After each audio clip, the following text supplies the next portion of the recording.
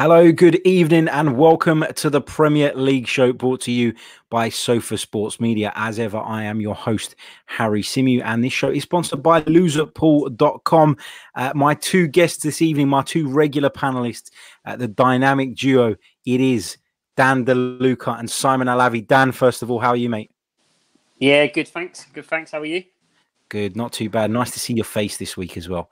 It has been missed, I must say. And it's nice that you haven't got that horrible Tottenham Hotspur thing in the background that you normally have. Move of house. Yeah, it hasn't made its way back onto the wall yet. But good. I'll do it when we sign another player. So by 2024, you might see it again. long may it stay that way. Also joining me, Simon Alavi. Not sure what to say about you, to be honest. How you doing, mate? You can still see my face from last week. Yeah, all good. Yeah. Your face is surprisingly close to the orange background that we've got on the screen as well. Right, yeah. It's that sun, obviously. Blends in better. I'll put it away, man. You're disgusting. Put it away. For those of you listening on the audio, this clown has picked up his Tottenham sign. Absolutely disgusting. Filth. Right, guys. Premier League season is around the corner. Right, wait till he puts his bloody sign away. There we go. Right. The Premier League season is around the corner. It kicks on Friday night. Let's have a look at the opening weekend's fixtures. We start off with Liverpool versus Norwich City at Anfield. That's an 8 o'clock kickoff. Bit of Friday night football. Lads, starting with you, Alavi, what's your feeling on Friday night football? I'm not really a fan, but in the instance of the first game of the season, I don't mind.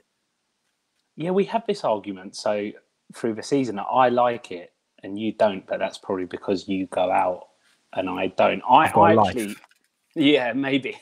I actually quite like it. However, I'm the opposite to you in the sense that I don't really like it for the first game of the season. I got used to that sort of 12 o'clock, 12:30 first day on a Saturday, but it is what it is. But don't they do this? Like they go through like 3 or 4 Friday night footballs to begin with, and then they sort of taper down towards the end of the season, don't they? Like, don't really see them, and it just ends up being Saturday, Sunday, and Monday. But it's not the best game to begin with, is it? I probably wouldn't mind Friday night football if they were bigger games. I feel like all the Friday night footballs are kind of like second-rate games. Dan, what's your thoughts on Friday night football? Yeah, it's the same as Monday night football. So I'll watch any shit game on a Sunday. I don't care. I'll watch it. But if I'm going to give up a school night, if you like, or like a Friday night or a Monday night, then I want to see a good game with like, you know, two good teams. So, you know, it depends who's playing. I like the idea of it, but then when I go to the ground, getting there and back on a Friday is a bit of a pain. But it's another night, you know, it's another night to watch football, you know, at the end of the day. I guess, yeah. Harry, what's not to really like? simply, you got to think, you know, from a police perspective, like Liverpool obviously only have a certain amount of police and officials and whatever else. You can't then be having a game, you know, you can't have Liverpool Man United on a Friday night and then that spills over into Liverpool. Do you know what I mean? So there's a reason that there aren't too many massive games on a Friday night. There's a reason that the North London derby isn't at 5:30 on a Saturday. Do you know what I mean? Like there are reasons for this. Yeah, but people don't always get it. Like it's not just TV. Like there's actual peripheral reasons to do with like safety and everything else that as to why certain games are at certain times. Oh yeah, anyway. Of course, that goes without saying. I mean, right, let's look at the rest of the fixtures. West Ham, Man City, 12:30. That could be a decent game, Dan. What do you think? I mean, West Ham United have made some impressive signings. Got Arnautovic out the door. Have improved the team. You've got to say they've signed a striker, a good midfield player too. And Man City, you know, I'm not saying that Man City are no good or they're not going to walk the league again, but it's the first game of the season and anything can happen, can't it? Yeah, I think for the bigger sides, I don't know how you feel about this, but I think that 12:30... well, he wouldn't know. Fair enough. That 12:30 kickoff slot, the 12:30 time, it's always a potential banana skin. And then you throw in the first game of the season as well, where we're not sure everyone's going to settle in. I know they had the Community Shield last week. But the 12:30 is always a bit of a banana skin for me, where, you know, often you see big sides getting caught cold or whatever. So, you know, I think it's a tough game. West Ham have a reasonable home record. They got some, you know, they picked up some big points last year away from home as well. So I think they could cause some trouble. But again, with Manchester City, you know, it's all about them and how they turn up. And if they turn up, they'll win. It's boringly simple as that, unfortunately. Yeah, it's really nice as well, isn't it, to put that game for the City fans, like start their trip at like 7 a.m. on a Saturday again, like really well thought out by the Premier League, that game. Yeah, but that's just the way it is now. And for the remainder of the season, actually, this is only episode 2 of our Premier League show. But as we go on the season, every time Alavi makes a joke, we will show you this on the screen. Is that Arsenal's defensive signings? But yeah, I mean, let's go on to the rest of the games. That is probably, though, on the Saturday, I would say the standout fixture, I would say. West Ham, Man City. You got Burnley, Southampton, Bournemouth, Sheffield United. Always interesting to see how the newbies get on. Of course, Watford, Brighton, Crystal Palace, Everton at Selhurst Park might be all right. Spurs, Villa, expect them to walk that. Sunday will be really interesting.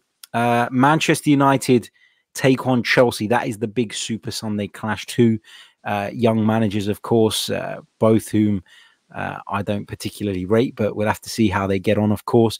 But let's start talking about Manchester United because,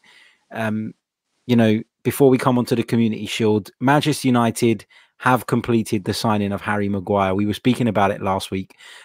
We spoke about it and we said that we felt it was a lot of money, perhaps too much. The deal's done now. Dan, I'm pinching myself. Can you believe that Manchester United have spent 80 million on Harry Maguire? No, not really. Not really. I think it reeks to me of that was the best they could get. And Leicester pulled their pants down because of it, if that makes sense. Like, I can't believe he was their sole target.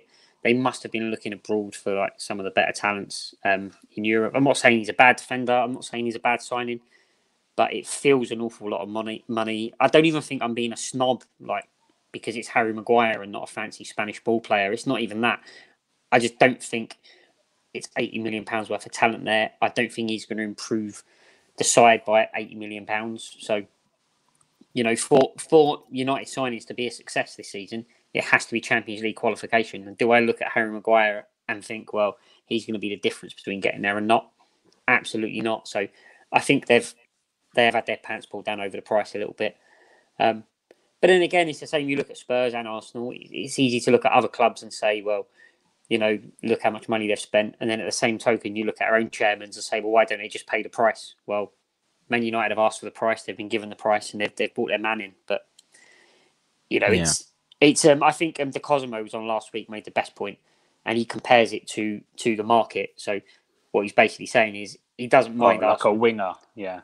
Yeah, so he doesn't mind. Yeah. So Arsenal paid 75 million for Pepe, which on face value seems a lot of money as well for a relatively unproven player at a top level. But compared to Neymar, who's 200 million, it's okay.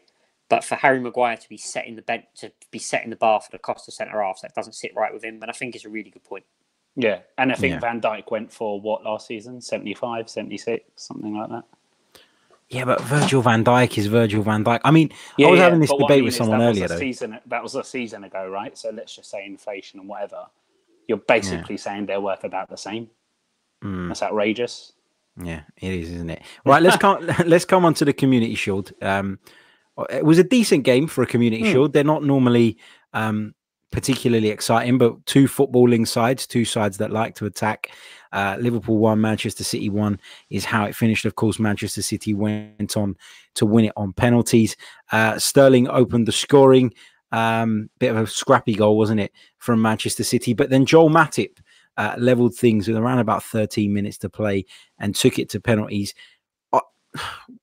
Where do you guys stand on the Community Shield? Because I actually enjoy it when my team's involved in it. I probably don't so much when it's somebody else. But I thought that this particular game, this particular Community Shield clash was actually very entertaining. But is that just because of the 2 teams that were involved, Alavi? Yeah, I think so. I mean, put it this way, I was watching a Grand Prix and it took a while to sort of flick over when it finished. So it's not something that I massively look forward to. But I do think that because of the 2 teams involved and that they were a point apart last season, it did make it quite an interesting spectacle. We got to see some new signings. If I could probably pick one player from each team, I'd look at Gomez. I know he's not a new signing, but I think him coming back from injury, I think he'll almost be like a new signing with the way Liverpool play with their sort of high line. You need, and I know you mentioned Matip as the goal scorer, but I do think you need that mobility and that speed. And I can see, Gomez getting a lot of credit this season, and it will be shared between him and Van Dijk. So I don't think Liverpool's fullbacks are quite up to what they usually are, and that's just classic pre-season. I mean, Kevin De Bruyne came out with a quote today, which I thought was brilliant. He said, "Pre-season is about commercialization and not training." I thought that was a really honest assessment of pre-season. So yeah, I rate Gomez, and I'm looking forward to see how he develops. From City, I don't know what you guys thought of Rodri. I don't know how much you rate him. I can't say I've seen loads of him outside of La Liga, but I think he holds the ball really well. He does what in Spain they call La Pausa, which is it's essentially like this strategic tool that you can you essentially paint that picture in your head, right? So you hold the ball, you wait for the landscape to change, and instead of choosing to do something right there and then, you wait and you create a new option, or you maybe wait for a new option to arrive. And I was reading all about it, this whole La Pausa thing, which obviously the name's in the detail, and the details in the name. So the details, it's a fancy name. It's a fancy name. Put your little what do you call it? Tumbleweed thing. But Iniesta was apparently the architect of it, so you could see why Pep's gone for that sort of player. But you just, you draw a defensive player out of shape, you wait for them to go and to get close, and as soon as they do, little turn, shield the ball, and then go. And it's just like quite an interesting philosophy that I was reading about a few days ago, and he sort of fits that mold of Pep Guardiola. Can I just clarify? Yeah, good signing, but I don't know. I'm not too impressed with Zinchenko, to be honest. I think that could be their weak link, maybe. I'm not sure. What do you guys think? Go on, Dan. Can I just clarify? La Pausa, is that a fancy name for controlling and passing the football? Because the Spanish think they invented everything. Alavi, can you not hear Dan? No, yeah, that's what I mean. He's making a good point by being silent. Oh, I can hear him. Oh, right. Fair enough. I can hear him loud and clear. It's just you, mate. Oh, all right, cool. Okay, right, so is it a fancy like word that the Spanish invented for basically controlling and passing the football? Because that's how it seems to be described. Because the Spanish think they invented everything because they've been good for about 5 years, when historically they're the most underachieving nation. And even now, they had their 4 good years and they flop at every international tournament. But now they have to create words for a basic 5-yard pass. They are the most idiotic footballing race, I think, in the whole world. Oh, Jesus. Anyway, Dan offending all our Spanish listeners there. Alavi, maybe leave the stream and come back in if you can't hear Dan. I don't know what's going on there. But when you do, Paul Friedman says, can you do that thing with your hand again, Simon? That was incredible. I was actually waiting for you to stop talking so that I could comment on it, but Paul beat me to it. Big shout out to Paul, to Brandon, to Russ, all the rest of the guys watching live in the chat at the moment. Now, I'm going to talk about something Arsenal related, because there is something that's come up today. Lots of Arsenal fans are talking about him. And apparently Arsenal have had a bid rejected for Upamecano, the RB Leipzig centre-back. Apparently, it's around about 55 million that Arsenal have bid for this player. Now, let me share the screen with you guys so you can see what it is that we're looking at. Bear with me 1 second. Let's add the screen. Like I said, just still getting used to this new software. Here we go. So, breaking news this evening or late this afternoon, it came out. RB Leipzig have turned down a £55 million offer from Arsenal for Upamecano, and they say that they want closer to 70 million to consider letting the player go. Now, Upamecano is a player with, a lot of potential. Lots of people have been talking about him and about sort of his progress. It seems like an awful lot of money, and it seems like Arsenal have completely pulled the wool over everybody's eyes with this £45 million transfer budget. But I guess what I want to say is that on the one hand, you'd say, well, we only had 40 odd million to spend, but at the end of the day, they're doing structured deals, which is obviously allowing them to complete deals worth a lot more. Alavi, it would be silly for Arsenal to go to the end of this transfer window without having strengthened defensively, wouldn't it? And you're not even an Arsenal fan. No, yeah, I mean, you saw that the other day against Barcelona, and yeah, like you said, Karabag FC.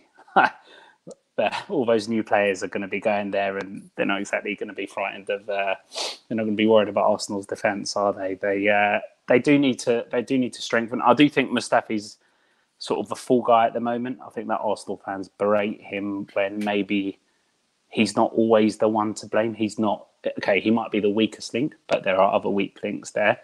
In terms of signing a defender, you might get into the Harry Maguire situation where, and I've got it on, it's good, well known apparently that the Harry Maguire negotiations started at something like 40 million, and Leicester said no 80, and Man United went 50, and they went at 80. Do you know what I mean? So like, if a club doesn't want to let a player go below a certain amount, they'll just hold. They know that you're going to get desperate. So I think that's what's happening here.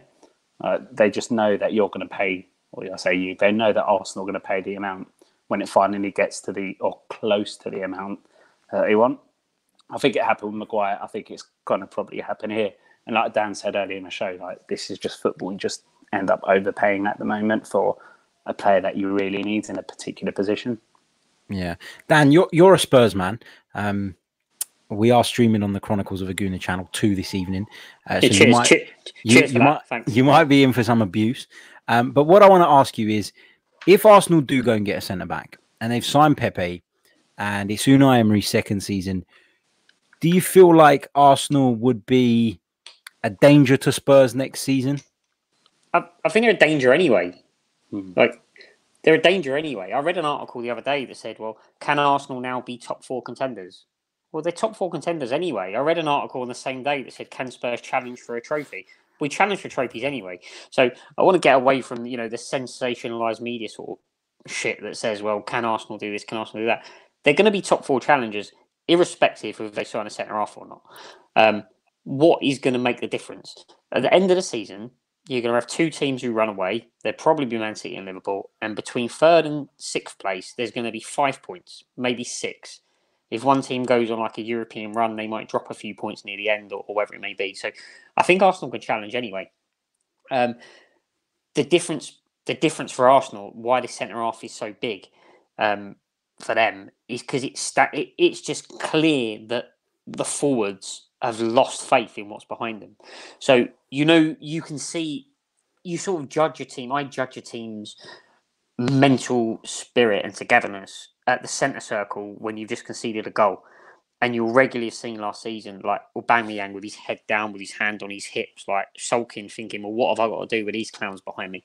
And that's the sort of behaviour that sort of needs to be shifted out of Arsenal.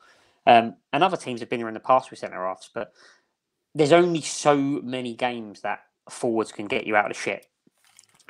You look at, a lot of sides who come up from the Championship. You get one every couple of years. You come up and they play brilliant football, and they take the Premier League by storm for a few months. And they pass their way. They play attacking, aggressive style. They pick up a load of points. And the second half of the season, slowly but surely, the form tails off.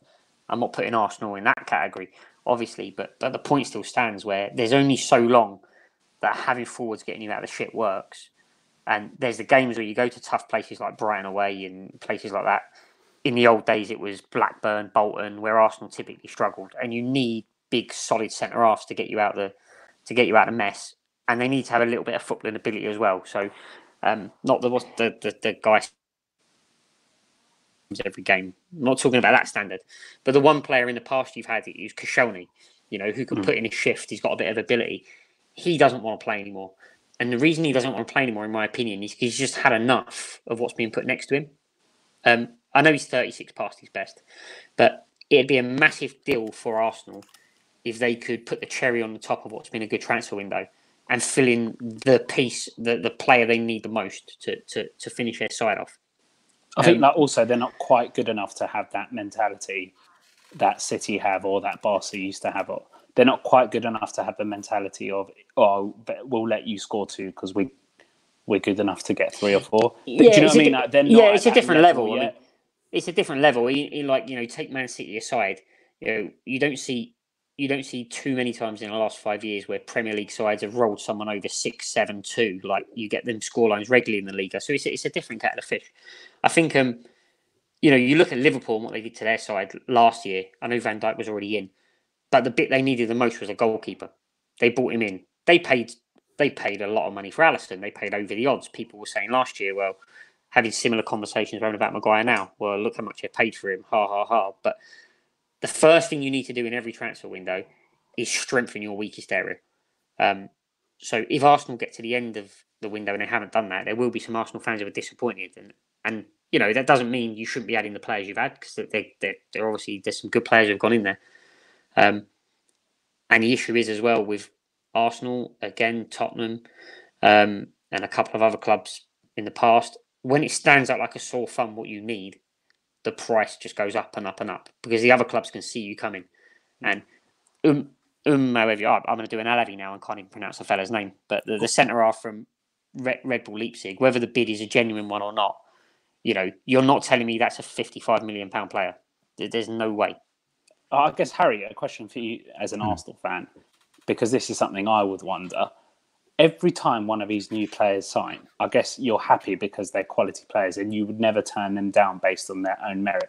But every time there's talk about them, is a tiny bit of you not thinking, is this the money that we could have spent? Because it's not it is ultimately a finite resource, right? So is there not a bit of you that sort of thinks to yourself, do you know what, we could have spent that on 2 centre-halves? Or I really hope that's as well as, and not instead of, a high-quality centre-half. Absolutely. Of course it is, because our Arsenal's problems are obvious. They're clear as day. Everybody knows that Arsenal can't defend. I've said it over and over again. Arsenal scored more goals than Spurs last season, scored more goals than Chelsea last season. That is not our problem. We've got 2, now 3 top quality forwards at the club. We've got Mesut Ozil. We've got talent. It's the other end of the pitch that we've got real problems. Can you tell us the 2 and 3 quality players now? Pardon? Can you tell us who the 2 and 3 quality players are now? Sorry, you said Ozil. You said Ozil, and then you didn't mention the players. Well, we've got Ozil, Aubameyang, Lacazette. We've got, Pepe now. We've got talent. Ceballos. We've got talent, man. We've got straight talent. in my fantasy team. You shouldn't, because Emery will probably give him a 4-month blending in period like he always fucking does. Dan started a trend. Paul Friedman, we want the cherry on top. That's our new chant. What's this hand thing? Is that it? I don't get when you were trying to talk about that Spanish gibberish that you weren't even saying properly, because you never do. Because for someone who comes from 2 different foreign backgrounds, I've never met anyone so English in his pronunciation of foreign words. But anyway, you was doing all this business. I don't know what you were saying. Yeah, that's my Spanish. You was doing all that. You was in your head like this, like you was avoiding a punch. And I was actually going to comment on it, and then the gentleman put it in the comments. I was trying to think of a word, landscape. But yeah, that was it. Anyway, it's by the by. Thanks a lot. You put in that tumbleweed. That doesn't help like the 99% of people that listen to this on like the tube and stuff. But it's funny anyway. They'll know when it's coming. Trust me. Right, let's go back to the Premier League. This is a Premier League show. We did jump onto Arsenal a little bit there because it is interesting news this evening. Big news. And lots of people are watching us live on the Chronicles of a Gooner at the minute. So it was only right to cover it. But in terms of the Premier League this season, and I know it's really difficult to make predictions, but when you look at the Premier League, is there a chance, Dan, that anybody else can break into the top 6? And if so, who do you think are the sides that will pose the biggest threat? Leicester. To be honest, I'm not having Wolves. I think Everton have made the signing of the summer, in my opinion, pound for pound, in Moise Kean. But I don't think there's enough about the rest of their squad to challenge. So it's only Leicester. And then, as I say, it's only Leicester. They've sold their second best player for £80 million. So, I've got a lot of a lot of time for Brendan Rodgers' ability to coach footballers, the style he plays. I don't know what they're going to do with the money, whether Lewis Dunk is an adequate replacement. But Leicester are the only ones who could really challenge. But then to break in, they're still going to need someone like United, Tottenham, Arsenal, or Chelsea to have a stinker as well. They're not going to get that many more. What did Manchester United finish sixth last season, didn't they? Are Leicester going to get more points than that? It's a big ask. It's a big ask. That's enough points to have finished second in a few seasons ago. So I think Leicester will be the best of the rest. I think they've got the most balance in their squad, but even then they're still selling their best players to the team who finished sixth last season. So that's what we're dealing with. Yeah, they're trying to overtake Manchester United. They're the sixth best team as things stand, and they've sold their best defender to Manchester United. So to actually haul them over the course of 38 games, I think it's going to be tough. But they're the only realistic challengers for me. Also, what's interesting as well, I just noticed this while Dan was talking. If you look on the screen, when I've typed in Premier League fixtures, you see related people there. Some great players: Cristiano Ronaldo, Alan Shearer, Sergio Aguero, one of the league's greatest ever managers, Jose Mourinho. What the fuck is Gareth Barry doing there? Boy, the Premier League leading appearance maker. We had a whole section on him last season. Oh dear. I think I could break down Dan's points and agree with half of them and disagree with half of them. Did Leicester make pound for pound the best? Sorry, did Everton make pound for pound the best signing? No, probably not. I'd say Ayoze Perez for 30 million. I think that's the best signing of it. If you said to me, you sell Harry Maguire and you get Perez. You get I know they had Joris Tielemans already from Monaco, but they've signed him permanently rather than having him on loan. You get him, and then you'll probably spend, say, 15, 20 million on someone like maybe the Celtic centre-back, maybe Nathan Ake, maybe, is it Ajev, the Celtic centre-back, someone like him. So if you replace Harry Maguire, those three players, right, for me, Ayoze Perez is the best player. Well, he's my favourite player outside the top six. Put it that way. I think he's intelligent. Really? I think he's my favourite. He's my favourite player. I think. All right, everyone says Wilfried Zaha is the best player outside. I'd say Jamie Vardy's better than Ayoze Perez as well. Okay, I think Jamie Vardy is massively underrated, but he's another example of why, and probably a point that I agree with Dan. Yeah, Leicester will push. I actually think Leicester will push the top six. I think they'll get there and thereabouts, and then at about February, March they'll tail away. But I think Leicester will be the best of the rest. I can't see anyone else like Everton or Wolves. But do you not think selling Maguire and getting all that and you got how old's Perez, 26, how old's Youri Tielemans at 22, 23? If they get a decent centre, Nathan Ake has been linked from Bournemouth. He's not a bad player to replace Harry Maguire. So I'd say that somebody like Richarlison I'd prefer over Ayoze Perez, to be honest. I really like it. I don't think he's. He came out today and he said why he left. He left Newcastle because he didn't see them going anywhere, and I think this is going to be his platform. He's the sort of player, right, that in 2 years he might go for 80 million somewhere after a season, a good season or two. Would you not have taken him on the bench at Arsenal? Would you not have taken him on the bench at Spurs? Yeah, but you've answered the question, haven't you? On the bench. Yeah, but we're talking about Leicester overhauling one of these teams. No, I'm talking about him being. He's all right. Talking about him being the best player, one of the best players. Yeah, so I would have taken him on outside the top six. So there's not that many that you would have as a backup in the Premier League to Harry Kane outside the top. Name one or two other strikers that you would have as backup to Harry Kane. Moji Kean. Maybe. Yeah, but no, I agree. I agree with you in that I would have him as backup. He's a decent player. He's a decent signing. And no doubt about that. The other one I disagree with you on is Man United being the sixth best hit. They finished sixth. Yeah, they did. This season, I actually think Arsenal and Chelsea will miss out. Yeah, because of the transfer ban, maybe. I think Chelsea will miss out because of the transfer ban. Do you not think Arsenal will miss out because they'll buy 5 more strikers and forget that none of them can defend the corner? But I mean, if we're going around top fours, that's just let's talk about Frank Lampard for a minute, okay? Because everybody seems to be licking Frank Lampard's ass. He's a fantastic manager. Oh, he's got the job of his dreams. Blah blah blah. The fact is, Frank Lampard didn't do anything with Derby that they haven't been doing for the last 10 years. They've been finishing in and around 5th and 6th in the playoff positions and missing out. That is what Derby do. So he hasn't done an outstanding job at Derby. This job has come along now. He's taken it. I personally think it's too early. I understand why he's taken it. It is his dream job. It'd be very hard to say no to. But why are people convinced that even with the fact that Eden Hazard is gone, that, Chelsea can't bring anybody in? Why are people still so convinced that Frank Lampard is the man to get them in the top 4? And because, Alavi, you said that Arsenal and Chelsea will miss out.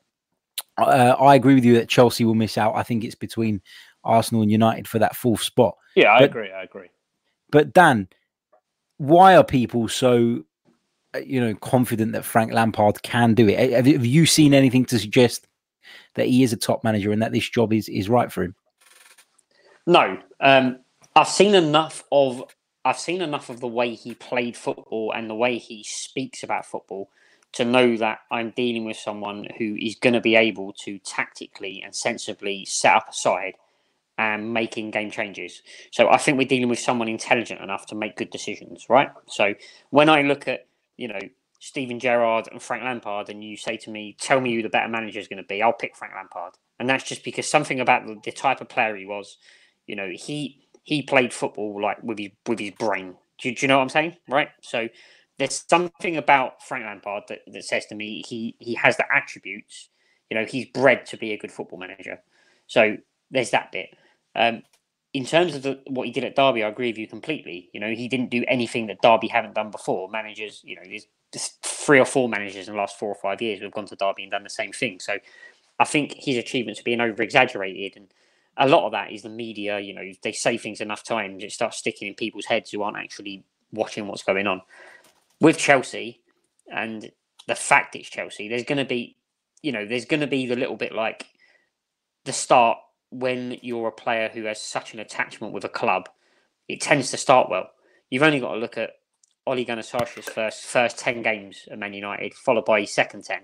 His first 10 games, it was like, the prodigal son's returned, and it's going to be, all the lads together, and we're gonna have a nice, happy, harmonious time, and we're gonna win football matches like using team spirit. After a while, that wears off, and that's where the problem with Frank Lampard's going to come. If you look at Harry Redknapp, Harry Redknapp was a terrible, terrible football manager, absolutely horrendous. But he come into Tottenham and very quickly he gets a load of results. And I think there's a chance that Frank Lampard might achieve that because of the circumstances. Sooner or later, I think it's going to wear off at Chelsea. And then when that starts to wear off, he's going to want to bring in his own players in January. And then he's going to look and realise he's got a transfer ban. And I think he's going to struggle. Then what happens after that? And that's the problem at Chelsea. You don't know what's going to happen after that. History tells us that after a season and a half, you're gone. Why does Frank Lampard think he's going to get that much time? Because actually legends of the club have been involved at the club in the past and been binned off the same way. So Mourinho went back to the club a legend, still got dismissed. Di Matteo won a Champions League. He used to play for the club. He was gone 4 months after winning it. So I think Frank Lampard rather naively thinks that his history is going to get him out of trouble and buy him some more time. I'm not sure it is. Yeah, I agree with every word of that. I'll just check the odds really quickly. And it's funny, they've all got Man City, obviously, Liverpool, and Spurs out like this cemented 3rd place. And it's this toss-up for 4th, depending on which sort of betting company you go with. So it's quite interesting, seeing people saying Spurs haven't had that great transfer window. That they're actually the bookies' favourite to finish behind what is now apparently a top 2, especially if they go and lose who I've always thought was their best player. So that's quite interesting. That I didn't know they were that firmly cemented as 3rd, and the bookies don't often get it wrong. They've got City odds on, and I think we all think City will win the league again as well. So let's see. What about the teams for the drop? Because, I know it's, again, difficult to predict, and we're not going to hang anybody if they get it wrong. But at this stage, Dan, who do you think are the teams that need to look over their shoulders and watch their backs? I think, Sheffield United don't strike me as being equipped in any way whatsoever to survive. So I'd write Sheffield United off straight away. Aston Villa have had a good go in the transfer market, and I think they might be all right. They've bought in. I mean, it doesn't always work. You look at Fulham; it didn't work out for them. But Aston Villa are a massive club. They've bought in some good players. The new manager seems to get the club, and I think they might have half a chance. But Sheffield United definitely. Norwich, how good is this striker? He's been banging in goals in the Championship, left, right, and centre. The Premier League is a different kettle of fish, and I think they might struggle. And actually, I think I'm gonna say something really controversial now, and I think Bournemouth this year. Oof. I'm going to go for an outsider. I always pick one outsider, and I'm going to say Bournemouth. I say Bournemouth this year are going to go very, very close to the drop. So what's your actual 3? Because you've named 8 teams so far. 11 teams I've picked. 3 of them. So I will say Sheffield United. I said Sheffield United, didn't I? Sheffield United, Norwich, and Bournemouth. They're going to be my 3 teams. All right, I'll go Sheffield United, Norwich, and I'll throw one spanner in the works. I was going to go Brighton, but I'm going to go Burnley. I thought about Burnley. I'll tell you why. But I'm going to go I've got a reason, and it's I was thinking of switching out Brighton for Norwich, but I am just going to go Brighton based on the fact that I think they've got one more season, especially if they can keep on hold to Lewis Dunk. I think they've got one more season on them. The reason I'm going Burnley is just because I think, what Dan was saying earlier about, after a while, Arsenal go to Bolton and Blackburn and whatever these teams were in the past and they work you out. I just think that this Burnley thing is eventually going to wear off. I just think it's got a lifeline. And I can see it just not working after a certain amount of time. So I just think Burnley, they're just quiet, aren't they, in the transfer market? Are we just picking Villa based on the fact that they've got a couple of players that we know quite well and they've got a bigger stadium and they're a bigger club? That's the other danger. And I don't know.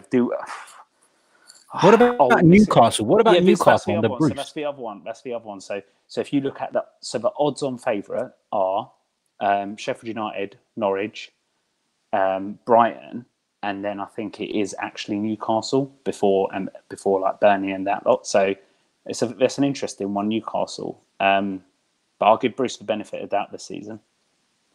What about the first manager that we think is going to be given his marching orders? Who do you think will be the first to get the chop? I called this one right last season, guys. I got to say. Well, let's get something right. Yeah, I did. Dan, the first managerial casualty, I should say. So I would say, I'll say this, right? I would have £1. I'd have a £5. Have a £5 on Pochettino just in case he walks, right? Just in case. It's only. Hold on. Is it leaving or getting sacked, Harry? It's the same. It pays out.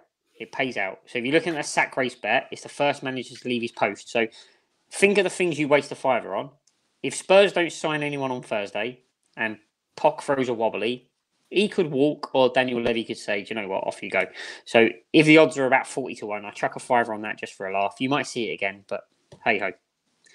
And then in terms of managers to get the sack. Do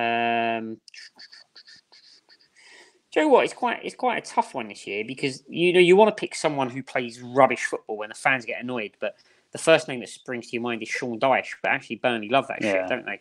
Yeah. They're all over it. So let's pick someone like I'm going to say Roy Hodgson. So yeah, that's an interesting one. Or Steve Bruce. Do you not think? We might get the Fulham syndrome of like a team that comes up, plays quite well, and then like Norwich, and then I think I'll go for Norwich. And then as soon as things aren't quite go well, they hit the panic button, they sack the manager. Do you know what I mean? A lot of teams do that now. They just get nervous halfway through a season, and then they just hit the panic button, sack them. What are the odds? What are the odds? Have you got the odds in front of you? Can we get the odds on the fancy little screen? We can find them. Steve Bruce is definitely first. Do you know what? Do you know who I'm going to go for? Solskjaer's a big. People are putting money on him at the moment. Although if he can get Eriksen, then that's not too bad because he's friends with isn't the Dutch coach Norwegian or something? There's that link there. So I'm pretty sure that he's confident of getting Eriksen. So I'm going to go with Dean Smith at Aston Villa because they're spending a lot of money. Because of the expectation, isn't it? That's not a bad shout. Here we go. Let's have a look at the odds. Let's have a look at the odds live on the screen. Next Premier League manager to leave odds: Ole Gunnar Solskjaer 6-1, Roy Hodgson 6-1. None of us have mentioned Graham Potter 8-1, Steve Bruce 8-1, Pochettino. Dan, stick a fiver on it, mate. I wouldn't. 10-1's a bit stingy. 10-1. Dean Smith 12-1. Daniel Farke 14-1. I'm going back. Daniel 14-1. That's the one. That's where you want your money. I'll tell you what. Actually, Marco Silva's not a bad shout. No. If Everton don't start, yeah. If Everton don't start well, they keep spending money too. This is quite interesting because I checked this last week before we went on for Newcastle, and Steve Bruce was the favourite. So it's funny how things. It's like you said about Villa. It's all about expectation, isn't it? Like, go on. I just wanted to ask Alavi just a quick question because he was talking there, and I didn't get the opportunity to ask the question until now because we was looking at the odds. But you mentioned like a Danish, Dutch, Norwegian coach. You mentioned a Dutch Norwegian link. And so isn't Eriksen's Danish? I'm struggling. Right. So I heard that. He's going to try and make up some story to get around this now. No. Okay, you got it wrong, mate. Just move on. Move on. The Dutch national coach, I believe, is Norwegian. Yeah. Okay. That if I'm wrong, then fine. But from memory, the Danish national coach is Norwegian. Okay. Yeah. Eriksen plays for which national country? Denmark. Right. Where is Ole Gunnar Solskjaer from? Norway. Right. There's the link. And apparently they're close. So that's what I'm saying. Football works in that sort of way. Look at Yeah, but what's the link to Eriksen? I don't see the link to Eriksen. The head coach of Holland is Ronald Koeman, mate. What are you talking about? He's got blonde hair, but he's not Scandi. The head coach of Denmark, Harry. How many times? You said Holland. No, I didn't. The head coach of Denmark. No, I didn't. Rewind it. The head coach of Denmark. Yeah, play that. The head coach of Denmark is Norwegian. So the reason I said that is because if Man United can get Eriksen, then I can't see someone. I think they'll be good enough for Ole Gunnar Solskjaer to get a string of results together, get them in the top 4, and not get sacked. That was the link. All right, fair enough. Yeah. So when you've looked up that the coach, the Danish hold on. Right. So the head coach of Denmark is Norwegian. Yeah, correct. What does that have to do with what we're talking about? We're talking about the sack race, right? Yeah. Okay. So it's quite simple. So we're talking about the sack race. One of the potential candidates is Ole Gunnar Solskjaer. The dependency on Ole Gunnar Solskjaer getting sacked is to do with the transfers and his budget and how well his team plays. If he can get a player like Eriksen in, right, that's going to obviously reduce his chances of being sacked. There's a link there in between the Danish national coach, them being friends because they're both Norwegian. It's not that hard. Like, you're a smart person, apparently. So we're having Daniel Farke at 14-1. Yeah. And that's the other one. Yeah. Okay, so we're saying that Ole Gunnar Solskjaer is going to get Eriksen because the coach of Denmark is Norwegian. Because he's got a good relationship with him. I think it will increase his chances, yeah. It's not that hard. Like, it happens in football all the time. Like, you know, when Alex Ferguson's son was managing Peterborough and he had, 16 Man United kids on loan, that does work in football. Very good. Yeah, that's what Dan will be looking like when Eriksen goes and plays for Man United. Yeah, they're the only club I'll have him in a minute, by the looks of it. Quick one. What about Ralph Hasen? He's got a year, right? He's got a year on his deal, right? So yeah, either sell him now or let him go for free. What do you think about Ralph Hasenhüttl? He done quite a decent job at Southampton, didn't he? What do you think of him? How will he get on this season? How will the Saints do? That's not bad. They'll be all right when they're one of the. Shane Long will score his average 2 goals a season. And the thing with Southampton, when you're listing teams to go down, for some reason they don't seem to be part of that conversation. No, yeah, it's true. And I think it's because they've got a couple of good years under their belt in recent times, and they've got a couple of decent young players in there. They've got some good players, to be fair, in the side. So, they're not. When someone says list relegation candidates, they don't come straight to the forefront of your mind. So, for those reasons, you think Hasenhüttl will be out of the reckoning in the sack race. By the same token, if you're in February and they're 18th, you're not going to fall off your chair, right? No, you wouldn't. No, Guys, that's the thing. That last debate about the Danish, Norwegian, whatever it was, sparked some comments. Russ Morgan has leapt to Alavi's defence. He says Simon did say Holland. That's my defence. That's what I said. Yeah. Well, anyway, I don't even know. I got so confused. We chilies for fun, says Simon, pulling things out his ass. Archie says Levy would bend United over. Paul says, Dan, you need a refill, mate. God bless you. Empty glass, poor form. I'll put a cherry on top. Put a cherry on top of the next one as well. Look. Would you want Eriksson? Because obviously, the Danish and Norwegian links. Would you want him to go if you could get someone like the Celso in? So I heard. No. I mean, the thing is, I don't want him to go. He's been our best player for 6 years. Anyone who says they want him to go is lying. Okay, but this is the thing, right? So he is not a better player than Celso. Of course not. Like, Eriksson is far and away the best player, but then there's like peripherals that go around it, right? So he's got a year left. His age. Yeah, I think. Be at a club. Do you know what I mean? Like, then if you factor all in that up, if you add it in from a business point of view to make a sensible decision, there's another reason I'd want him to go. I would say I wouldn't mind if he went. I'd accept it. Is because actually Tottenham have had the same core team for 4 or 5 years, and it needs a refresh. So for that to happen, someone needs to go somewhere. It's not going to be Kane. We don't want it to be Ali. Someone somewhere's got to go. Eriksson's been there 6-7 years now. It's probably about that sort of time. So, but as a fan who has seen what he's done over the last 6 years, of course I don't want him to go. Or let him go for free in a year. Yeah, I mean, again, it depends on the asking price, isn't it? If someone's going to pay 70 million, then that's great. If someone's going to pay 35 million and we can't afford to spend that on anyone decent anyway, then we may as well just keep him for another season. We don't know it depends how he's going to play, what his attitude's going to be like. This happened with Modric about 6 years ago, and actually he had a great season. But some players stay, and they're a waste of time. It's an unknown. But pound for pound, nostalgically, why would you want someone to go who's been he's been a great player for 6-7 years? He doesn't strike me as someone who would have that negative attitude. No, I think he's just a miserable bastard. We talking about? He is. He's a miserable sort of fucker anyway. So but I think people will look at him and he'll give an interview, and once people have got it in their head, they'll say, "Oh, Eriksson doesn't give a shit." That's just how he is. I don't think he's ever smiled in his entire life, but he's been a fantastic footballer since he joined the Premier League. So if he was to go to another Premier League club, that would be disappointing. There's no doubt about that. Mm-hmm. If he went to Man United, they would be surely. You'd maybe look at them as being real contenders for that third space.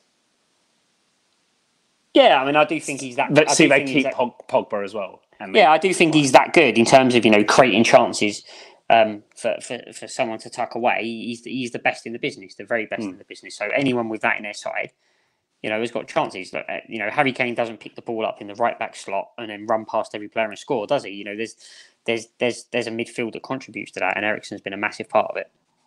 Yeah, absolutely right. Russ Morgan asks, does anyone think Wolves can better last season? Alavi, your take on that?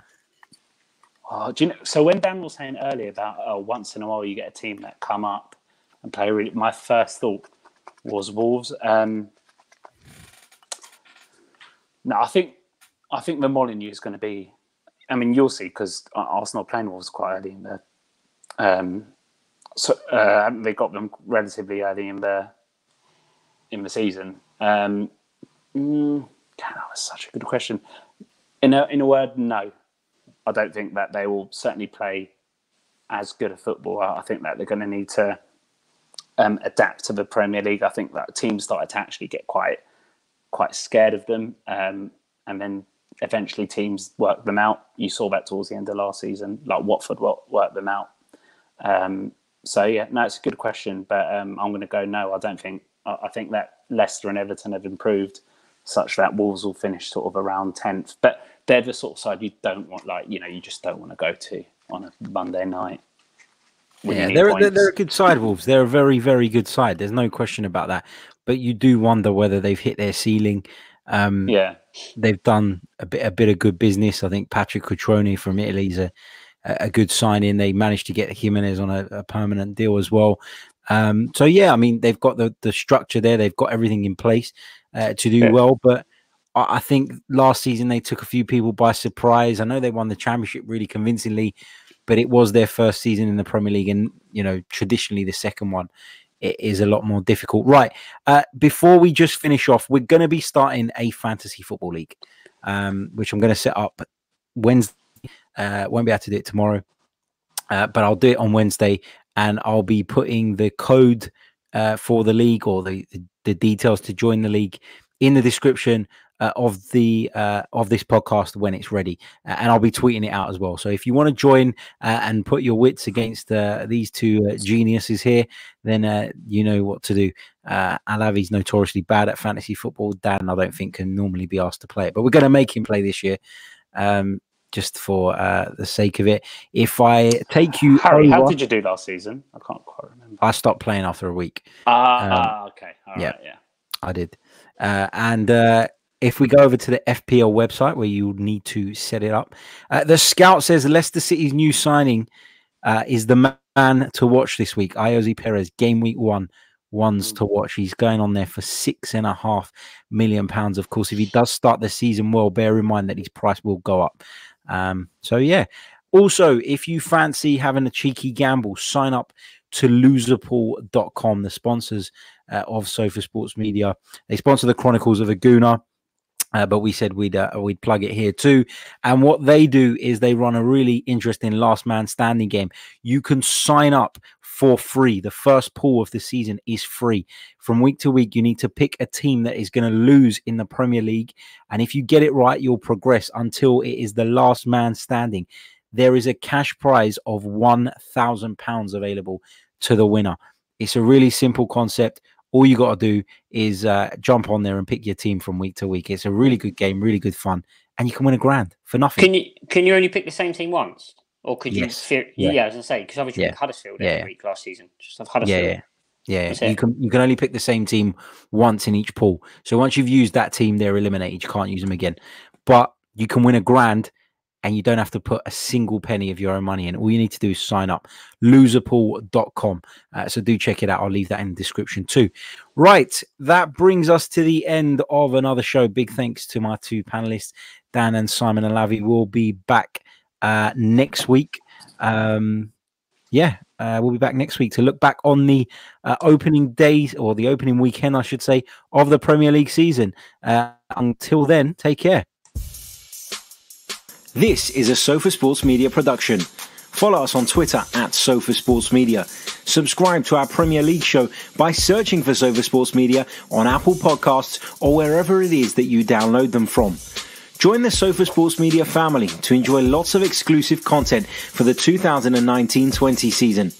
Sofa Sports Media. Subscribe, enjoy, and join the discussions.